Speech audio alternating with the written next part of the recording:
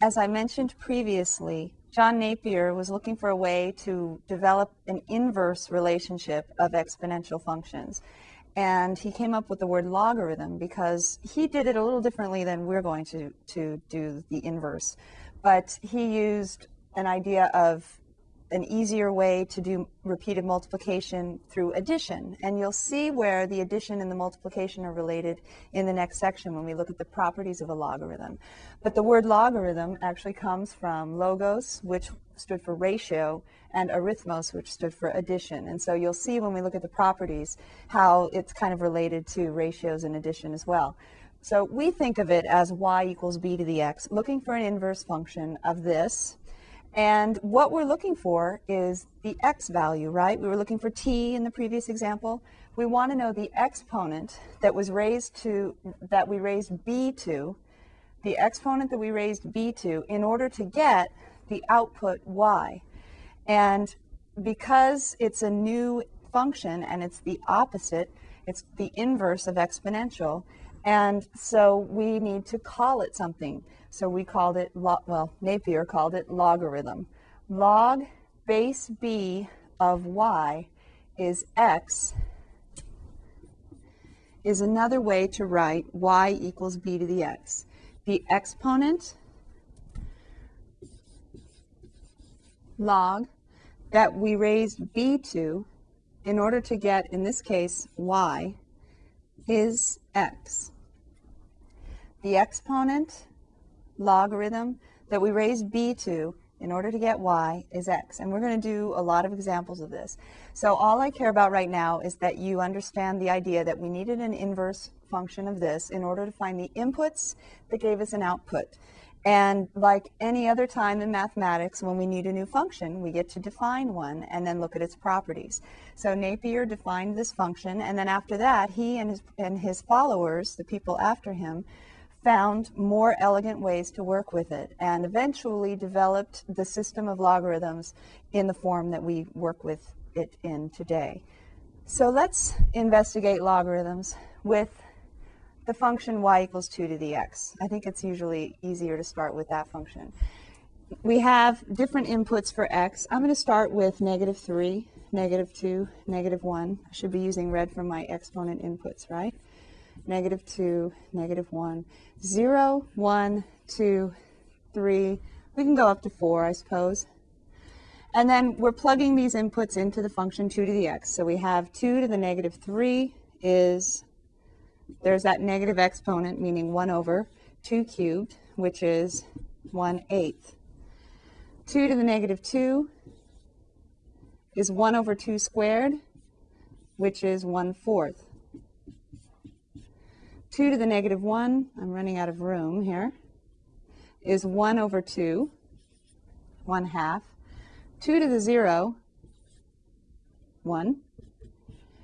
2 to the 1 is 2, 2 squared is 4, 2 cubed is 8, and 2 to the 4th is 16. So we've been looking at this a lot. If we save some space on your notes, and we come over and we draw the graph,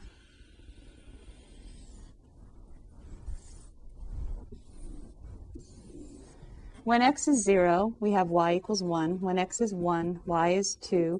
I'm going to be a little careful about my scale just because I'm also going to draw its inverse.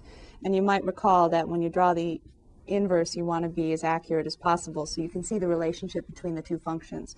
So I have 0, 1, -1/2, -2/4. We have this typical exponential function. Gets steeper as x gets larger, and approaches the line y equals 0 as x approaches -infinity. Now, if I want to go backwards from the graph, suppose I want to know what the exponent should be in order to get an output of, say, 6.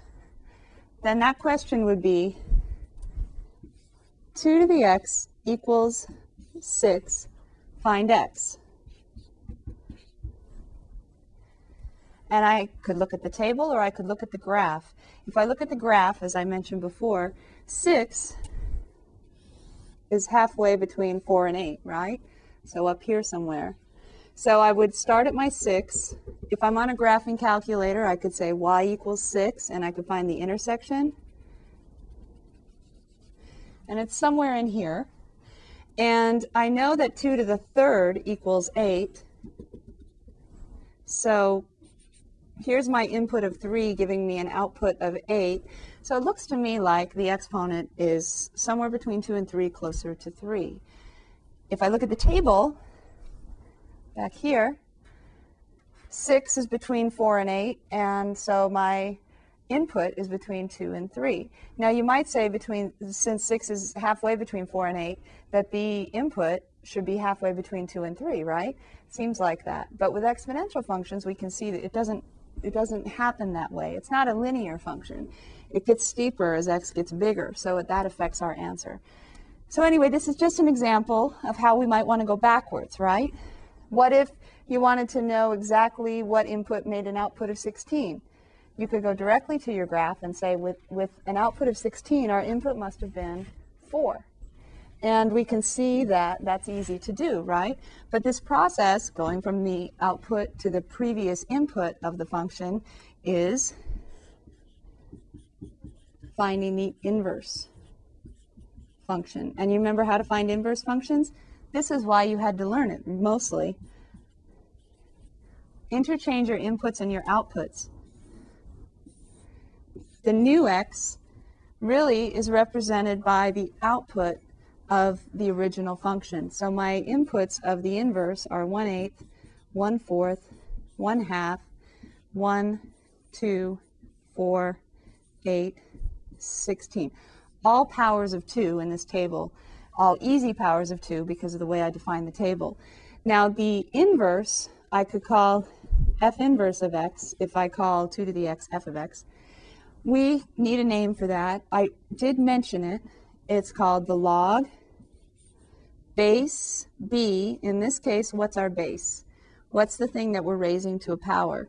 The base in this case is 2. Now, instead of putting y here, I've interchanged x and y, haven't I? So now my new y is really x, and my new x is really y. Remember, that switching is very confusing. So the nice thing about the switching x and y is now I've got an inverse function of x is log base 2 of x. So that means I'm going to say this quite a few times. Log base 2 of 1, let's start with 1. Log base 2 of 1, if I just look on my table, interchanging x and y, it has to be equal to 0, doesn't it?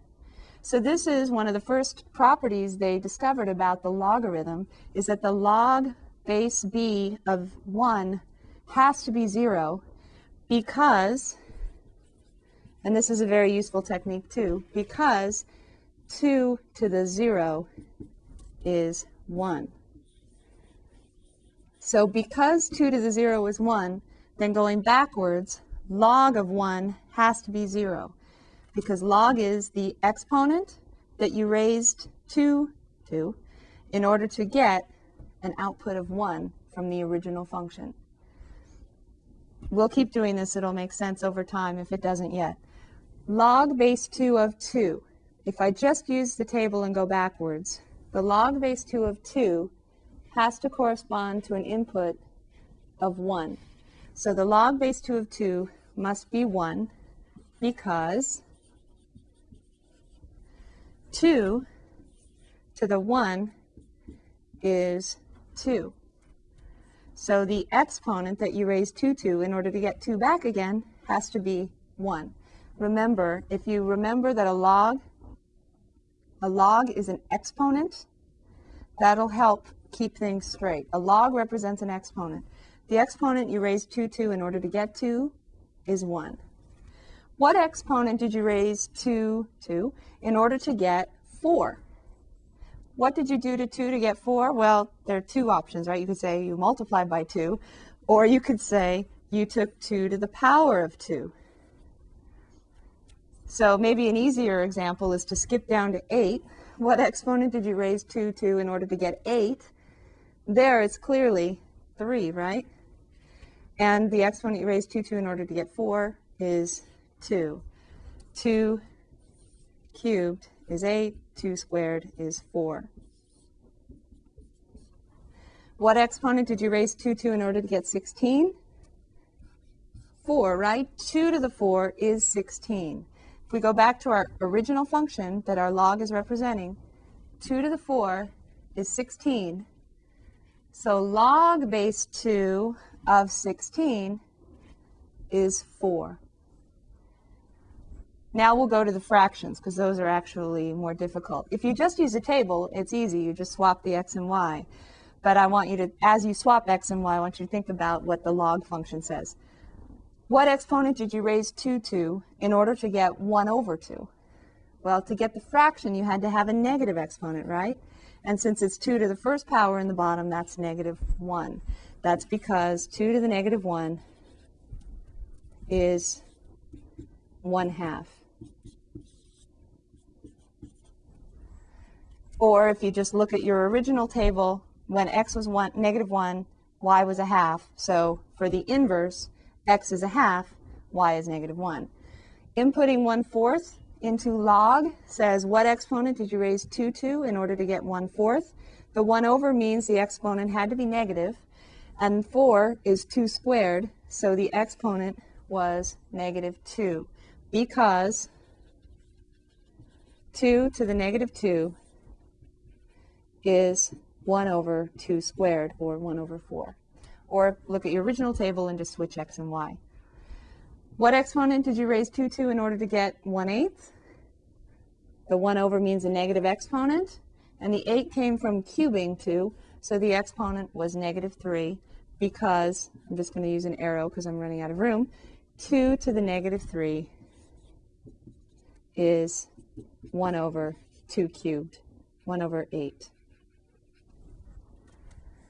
So what I've done is to use a table from my original function, y equals 2 to the x, interchange x and y, while at the same time thinking about the fact that this new function that's been defined, the logarithm base 2 of x, means the exponent that you raised the base to, in this case the base is 2, in order to get an output of the original function of, say, 8. So the exponent you raised 2 to in order to get 8 was 3. So the output of the log function is 3 for an input of 8, because, going back one more time to our original table, the input of the exponential function was 3 in order to give us an output of 8. So we have inverse functions in table form for 1, 2, 3, 4, 5, 6, 7, 8. Maybe I can count. 8. 8 inputs and 8 outputs. Now, if I want to look at the graph, I've already graphed f of x equals 2 to the x. And I'm actually, instead of y, I'm going to call this f of x. And hopefully with these inverse functions, you're seeing another reason why we have to learn this notation f of x as opposed to just y. Because y is not very specific, whereas f of x and f inverse of x are more specific ways to talk about y, or outputs. So this is sorry, I'm used to e. This is 2 to the x. Our base is 2 this time. And using the graph, I saw that for a value of 6, the corresponding exponent was, somewhere close to 3. 2 to the 2 point something is equal to 6. I don't know the exact value. And actually, unless I just write it as a logarithm, I'm never going to know the exact value. It's always going to be an approximation, which we'll see coming up. But I know that it's somewhere around here, 2 point something. If I want to look at the graph of its inverse, then I just interchange the x and y coordinates, right? So my original function had the coordinates 0, 1, and 1, 2, and 2, 4, 3, 8, negative 1, 1/2, negative 2, 1/4. And so the inverse of that function should have the inverse coordinates. So instead of the point 0, 1, we have the point 1, 0. And I'm going to get rid of this part because I don't want to have too much on one graph. And instead of the point 1, 2, I interchange x and y, and I get 2 comma 1. And instead of the point 2 comma 4, I interchange x and y, and I get 4 comma 2.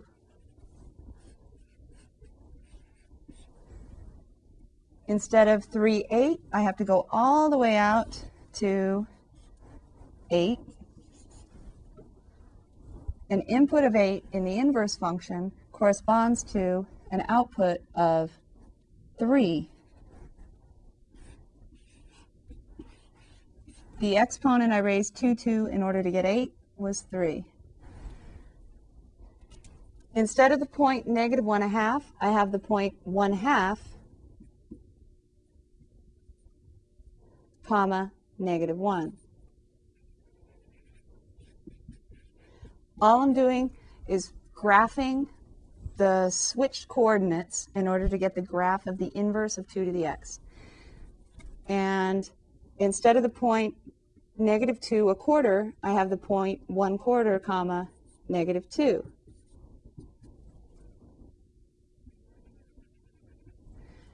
Instead of negative 3 1/8, I would have 1/8 negative 3. So you can see this graph is hugging the y-axis here. And it looks like it never touches it, right? We'll talk about why we know that for sure in just a second. And then I come up here, I pass through the x-axis at the point 1, 0. Then I go up from here. Oh, I put my coordinate too high. I can tell because the graph gets less steep as time goes on. 3 is halfway between 2 and 4, so that's about right. This is the graph of f inverse of x, defined to be the log base 2 of whatever your input is. The exponent you raise 2 to in order to get x is called the inverse function of the exponential function. So this is the graph. You can see we have that symmetry with respect to the line y equals x still.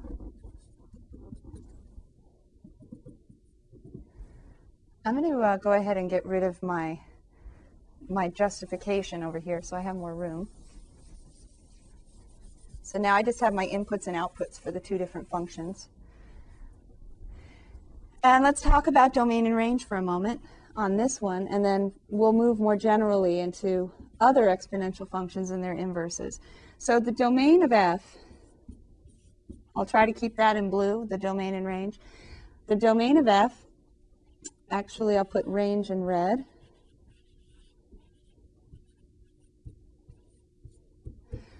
You can either look at the graph or you can remember, or you can look at the table. What are the possible inputs for f? F of x is 2 to the x. So is there any value that you cannot raise 2 to? You can raise 2 to negative values, you can raise 2 to 0, and you can raise 2 to all positive real values. So you may recall the domain of f of x, the domain of f is all real numbers. You can also see it from the graph because x goes from negative infinity to positive infinity. The graph gets really steep as x gets bigger, but you could keep going forever, right? Just really fast growth. What's the range of f? What are the possible outputs of this exponential function? You can never get 0 out of 2 to the x, can you? We have a horizontal asymptote of y equals 0, and you're never going to get negative unless you multiply the whole thing by negative. So the outputs of 2 to the x are just above 0 to infinity. So 0 open to infinity. Now let's talk about the domain of the log function. Log base 2 of x is our inverse, right?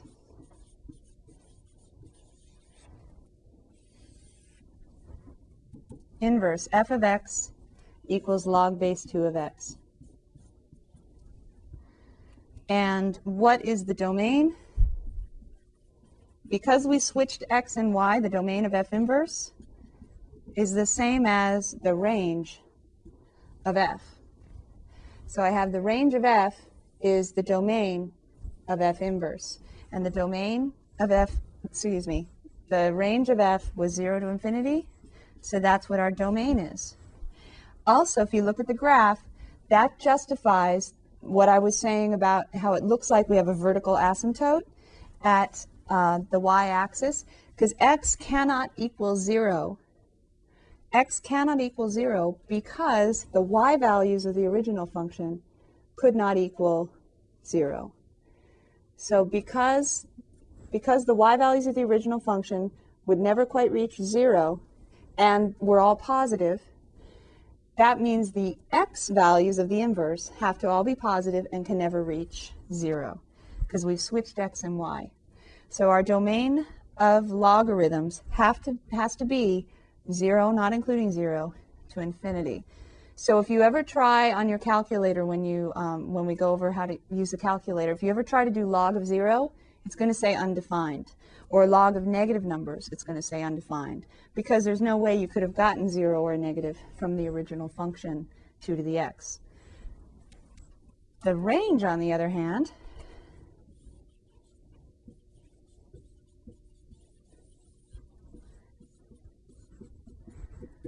was the domain of the original function. The range of the inverse was the domain of the original. Since the domain of the original function was all real numbers, the range of the logarithm function is all real numbers. And if you look at the graph, again, you can see the graph starts at that concept of negative infinity. The closer you get to 0, the steeper the graph gets, and the faster it goes to negative infinity, that concept. So it comes up from negative infinity, hits 0, y is 0. Then y values keep growing, albeit slowly. It's a very slow growth function. When we get into applications, you'll see how that comes into play. But notice, for a change of 1 on the y, a change of 1 in the y values, between 1 and 2, you only have to go over 1 and up 1, right? And then to get another increase of 1 on the y values, you have to go over 2 on the x values. For an increase of 1 here on the y, you have to go over 2 on the x. And for an increase of 1 on the y, I can't write it in because my function's in the way. For an increase of 1 on the y values here, you have an increase of 4 on the x values. So as x gets bigger, the slope of the derivative, right, the slope of the logarithm function gets smaller. So you're going to see, actually, when we look at the derivative of the log function, there's an inverse relationship between x and the slope. The bigger x is, the smaller the slope. That's because the graph kind of slows down over time, doesn't it? And the opposite of exponential, which increases more and more quickly over time. So it all makes sense because it's the inverse of the exponential function. There's one other thing that I didn't mention about the relationship between these two graphs. It's another reason why we have a vertical asymptote of x equals 0 for the logarithm function. The horizontal asymptote of the original function is y equals 0. If you switch x and y, then instead of having y equals 0, we have x equals 0. Instead of it being horizontal, like it is for the original function, now it's vertical for the inverse. So for f inverse, we have a vertical asymptote of x equals 0, because for f, we had a horizontal asymptote of y equals 0. Horizontal line test compared to the vertical line test. All of those things come from inverse functions interchanging x and y.